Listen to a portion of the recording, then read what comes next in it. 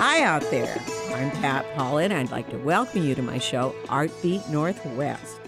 Each week, we interview people from the visual arts or the performing arts.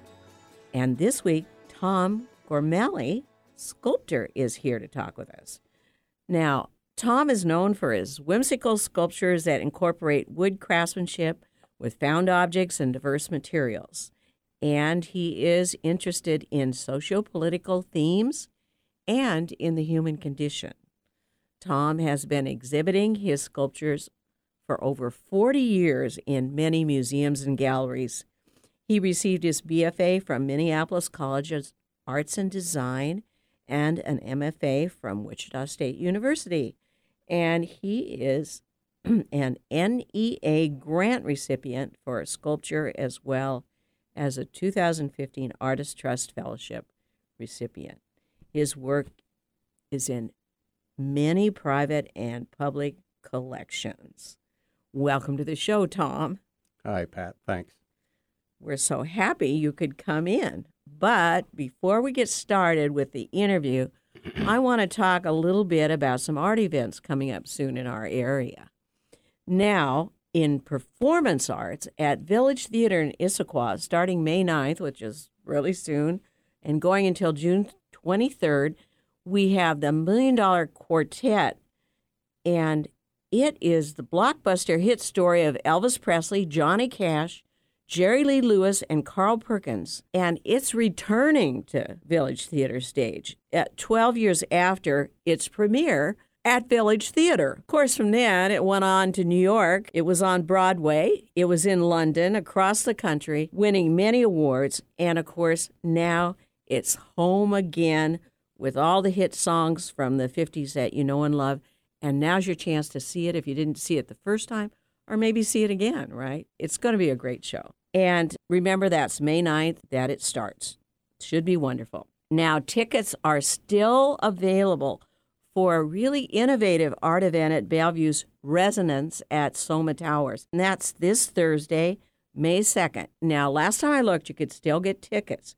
It's from 7:30 to 9:30, and it's called Colors in Concert. Now, here's what it is.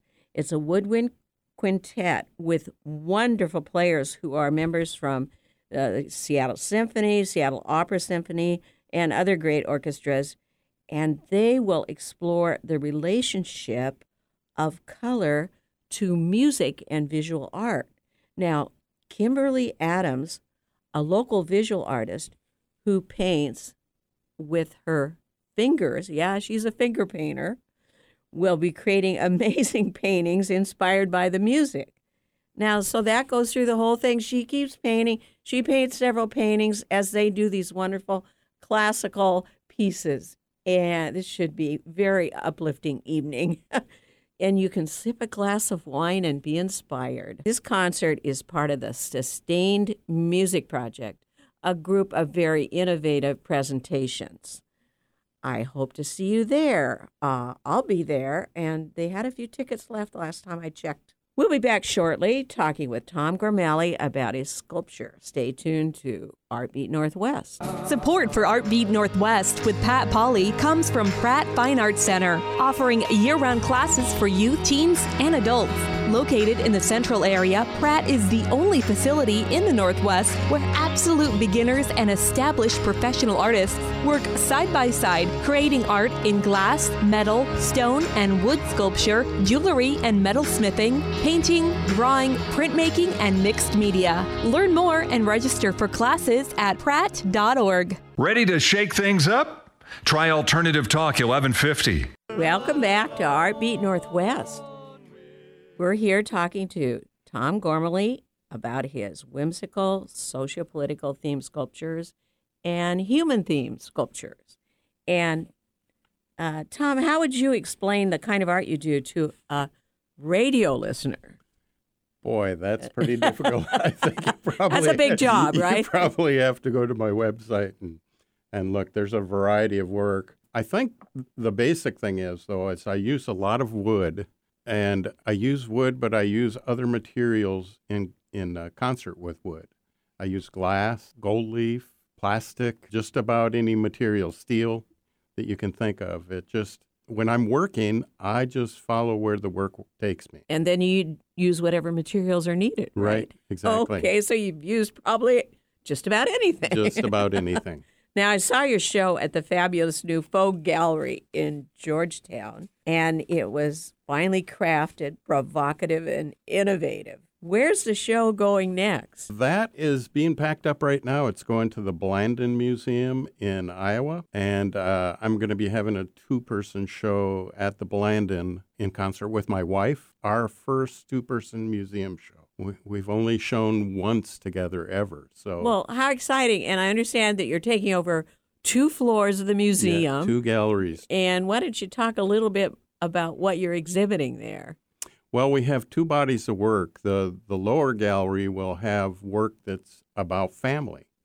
Malika has done paintings of our family and family gatherings for years.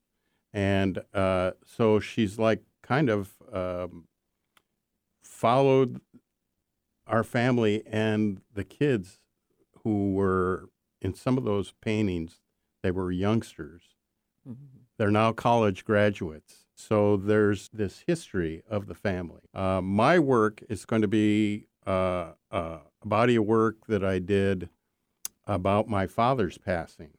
I spent the last 3 days of my father's life with him, and I found it quite amazing. And he did some things during that.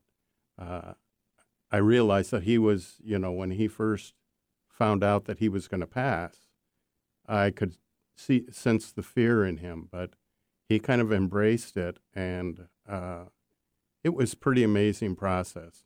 And so there's a bunch of work about that, and those will be interspersed in the gallery, working in concert with Malika's paintings of the family. And Malika does wonderful portraiture and figurative painting, mm-hmm. which has kind of a modernistic touch to it. It's not the standard. I really like it. A lot of it has different blocks of color interspersed with the people, and she really gets some very warm feeling mm-hmm. from these portraits, and they're all different. There's a lot of one of the things that inspired her was she was involved with film before, independent film, and the idea of 24 frames a second in film and color inspired her with these paintings. So they have blocky colors, and they are beautiful. Really, really nice. Now, you've received a couple of really nice awards recently for your arts. Why don't you talk about that? Well, I received one grant from the Allied Arts Foundation. I was one of 3 people that received one of their grants, and it's a $5,000 grant to use as needed. So there's no holds barred with that money. And so it's really going to help with creating some new works. Well, of course. And I also received a fellowship, the Drexler Family Fellowship from the Civita Institute. And the Civita Institute is connected with the University of Washington. And Civita is a hill town in Italy. And they are trying to rebuild that hill town and have architects come there from all over the world. But they also invite artists to come and spend a month there. And I'm going to go there and spend a month and develop some new work. I'll be looking at... And these are both this year. Well, congratulations. Thanks very much. You are blessed. My goodness. Now, let's get back to your art that everybody's so interested in. How do you get your innovative sculpture ideas? You're going to have to kind of explain some of these, too. But where do your ideas all come from? They're so diverse and they're so innovative. Some are a little cartoonish. We were talking about that. Mm-hmm. And you seem to always be trying to get some kind of message across. Well, when I first started making work, I kind of realized that I would be doing this for a long time, and I wanted to be able to look back and know what I was thinking and what that work was about all the way along. Most people don't think that way. Yeah. That was amazing that you early on started thinking in that direction. Yeah. And so there's different bodies of work, but I can connect it to different points of my life and what was going on not only in my life but what was going on in the world, because I'm part of that, and Right. it's part of me, and that is important that be creatively expressed. Mm-hmm. Well, that's a good viewpoint to come from. Now, you use an appealing white fox figure in many of your sculptures. Who does he represent? Or do you want to kind of walk around this? Well, you can walk around it if you want, but it's there. In November of 2017, I had open heart surgery, and so there was a little bit of recuperation time after that. And what was going on in our country was very difficult to watch. And I started watching news channels like MSNBC and listening to what they had to say about what was going on and how upset people were. And I also would turn it over to Fox and watch what they would have to say about the same things. And there was no connection. I was really flummoxed by it, and plus I have family members that are probably in both directions. Yes, in both directions, and so I felt like, and there was a lot of talk about tribalism, that there was tribes at each other, and I thought, how would a shaman deal with the trouble that's in our tribe right now? They usually tried to be healers. And so, and they made effigies, they had ceremonies, they used light and fire and tried to heal the tribe that way. And so I started making these fox pieces. And each one of them is individual. And I started out just making one. and it just turned into a whole body of work, and it just it came out so fast. One piece worked into the next, and they're also intricate. They've got to take a long time to create. I did that body of work in little over 9 months. Oh, really? Oh, you were working hard. Yeah. So his sculptures they're really vignettes of an idea. I mean, do you start out with the whole thing there, or just kind of build on itself, or how does that work? He has when you see one sculpture, it's always very complex, has different parts to it. Mm-hmm. Well, usually it starts out with the figure, and I do sketches, and I write daily. Really? When I go into the studio, I write. And that's how I start out my day. So that's how you get kind of the messages out of your brain that you're thinking about, and then transfer them and translate them into sculpture. Yeah, and then I do sketches, and they're usually pretty quick sketches. And some of them work their way into being works of art, and some of them don't.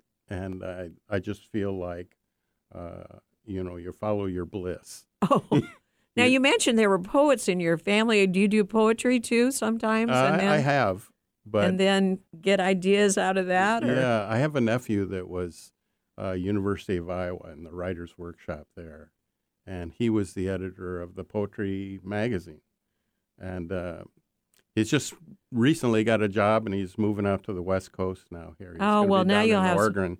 some poetry to interpret in your Right. sculpture. Right. Now, you use light as another element in your sculpture. How did you get started with that?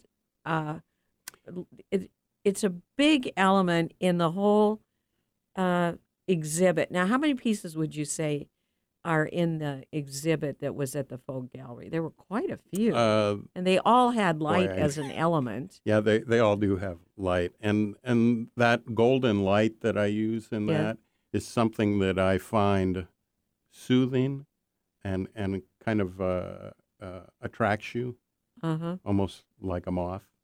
It does, and then you get to slowly look at the work, and you look at the light first. Yeah, because you keep the gallery was just a little dark, and you must be an electrician to get all those sculptures wired for light so completely. Yeah, I'm not licensed. You're not licensed, but it probably doesn't take a license. I do know the basics. Yeah, to do the electric lights for a sculpture. Right, and some of them you're not wiring houses. No, and some pieces that I've used in the past, I've used motors too. Oh, yeah, really? Yeah. Why don't you explain the one with the covered wagon? Now, that one is really interesting. Well, I did a piece called Rough Road to the Apocalypse, and I found this book in a secondhand shop called The Apocalypse Explained, and by Emanuel Swedenborg, and it was written in 1753. It wasn't published till the 1820s, and Isn't the copy that I amazing? found, it is. And the copy I found was from 1892, I think. Oh, wow. And I stumbled across it, and I thought, oh, I have to have this. And what it was Swedenborg explaining Revelation, image by image and quote by quote. Oh, wow. And trying to explain what the apocalypse was going to be. So now how does that tie into your sculpture? Well, what I did is I cast the book in resin, and I used that for wheels for a covered wagon. And on the front of the covered wagon were two wheels that were crossed so that they were kind of directionless, pulling nowhere.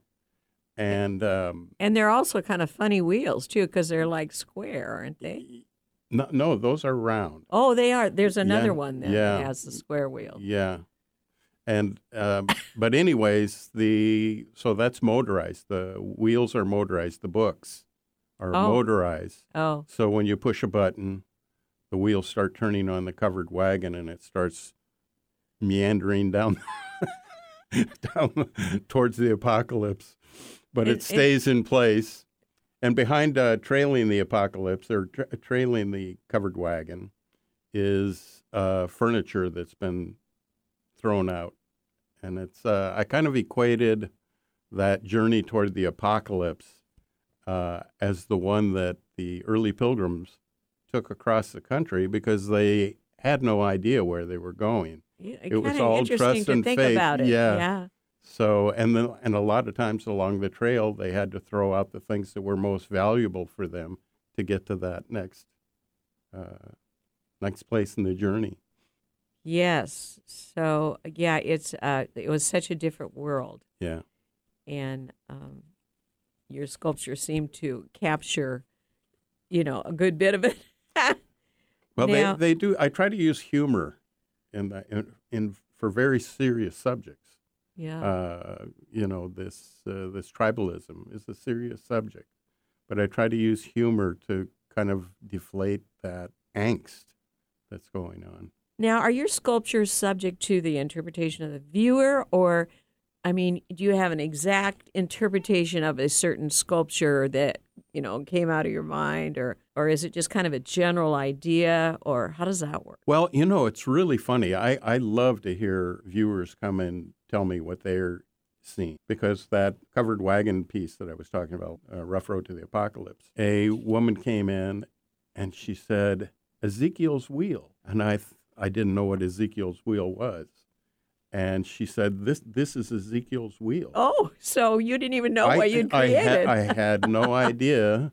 And I thought it kind of looked like a nuclear symbol. Oh, okay. You know? Yeah. And but I looked it up, and it is Ezekiel's wheel. So it's a biblical reference. And that probably is what the guy in the book had in mind, too. Yeah. You know? Well, listen, it's already time for a break. We've been here talking with Tom Gormally about his really interesting sculpture. We'll be right back with more. From new exhibitions to community events, Bellevue Arts Museum is always new, always different, and always exciting, featuring a school of over 400 glass fish from makers around the world. School, the Joseph Rossano Salmon Project, highlights the plight of global salmon and steelhead populations and recognizes current conservation efforts. See it at BAM from April 12th through August 11th. And save the date for the 2019 Artful Event Auction Gala on Saturday, June 29th. Artful Evening is BAM's most fun, festive, and important fundraising event of the year, supporting world-class exhibitions and essential community programming. Get tickets and learn more at bellevuearts.org. Find our app in the Apple App Store or Google Play Store and take us with you wherever you go. Alternative Talk, AM 1150. Welcome back to ArtBeat Northwest. We've been talking with Tom Gormally about his whimsical, sociopolitical themed sculptures and, of course, his human-themed sculptures. And how does your strong connection with animals and birds influence your sculptures? Well, I kind of grew up in Minnesota, actually. Uh-huh. And when I was young, I lived the life kind of like a Tom Sawyer-ish life. I got up in the morning and we lived on the edge of the city, and I would head into the woods or head to the lakes and go fishing. So I was always around nature. Mm-hmm. And I kind of love native arts and African art, things like that. There's a lot of animals that are used in those sculptures. And you're sort of creating your own little, stylistic genre. American art. I also like your picture of the United States. Instead of USA on it, it says us. Yeah. And it looks kind of like, can we hold together? Yeah. Us? So now how about your art that you've done with about humankind? You have a whole floor of that too, right? Yeah. In that exhibit. Those will be the works about my father's passing. And he did some pretty amazing things. And so are they sculptural or are they are painted? Sculptural, and they're big. Oh, they're really? Big pieces, yeah. So have you really been a working artist for 40 years? Yeah. So let's talk a little bit about your wife's work. I think that her recent project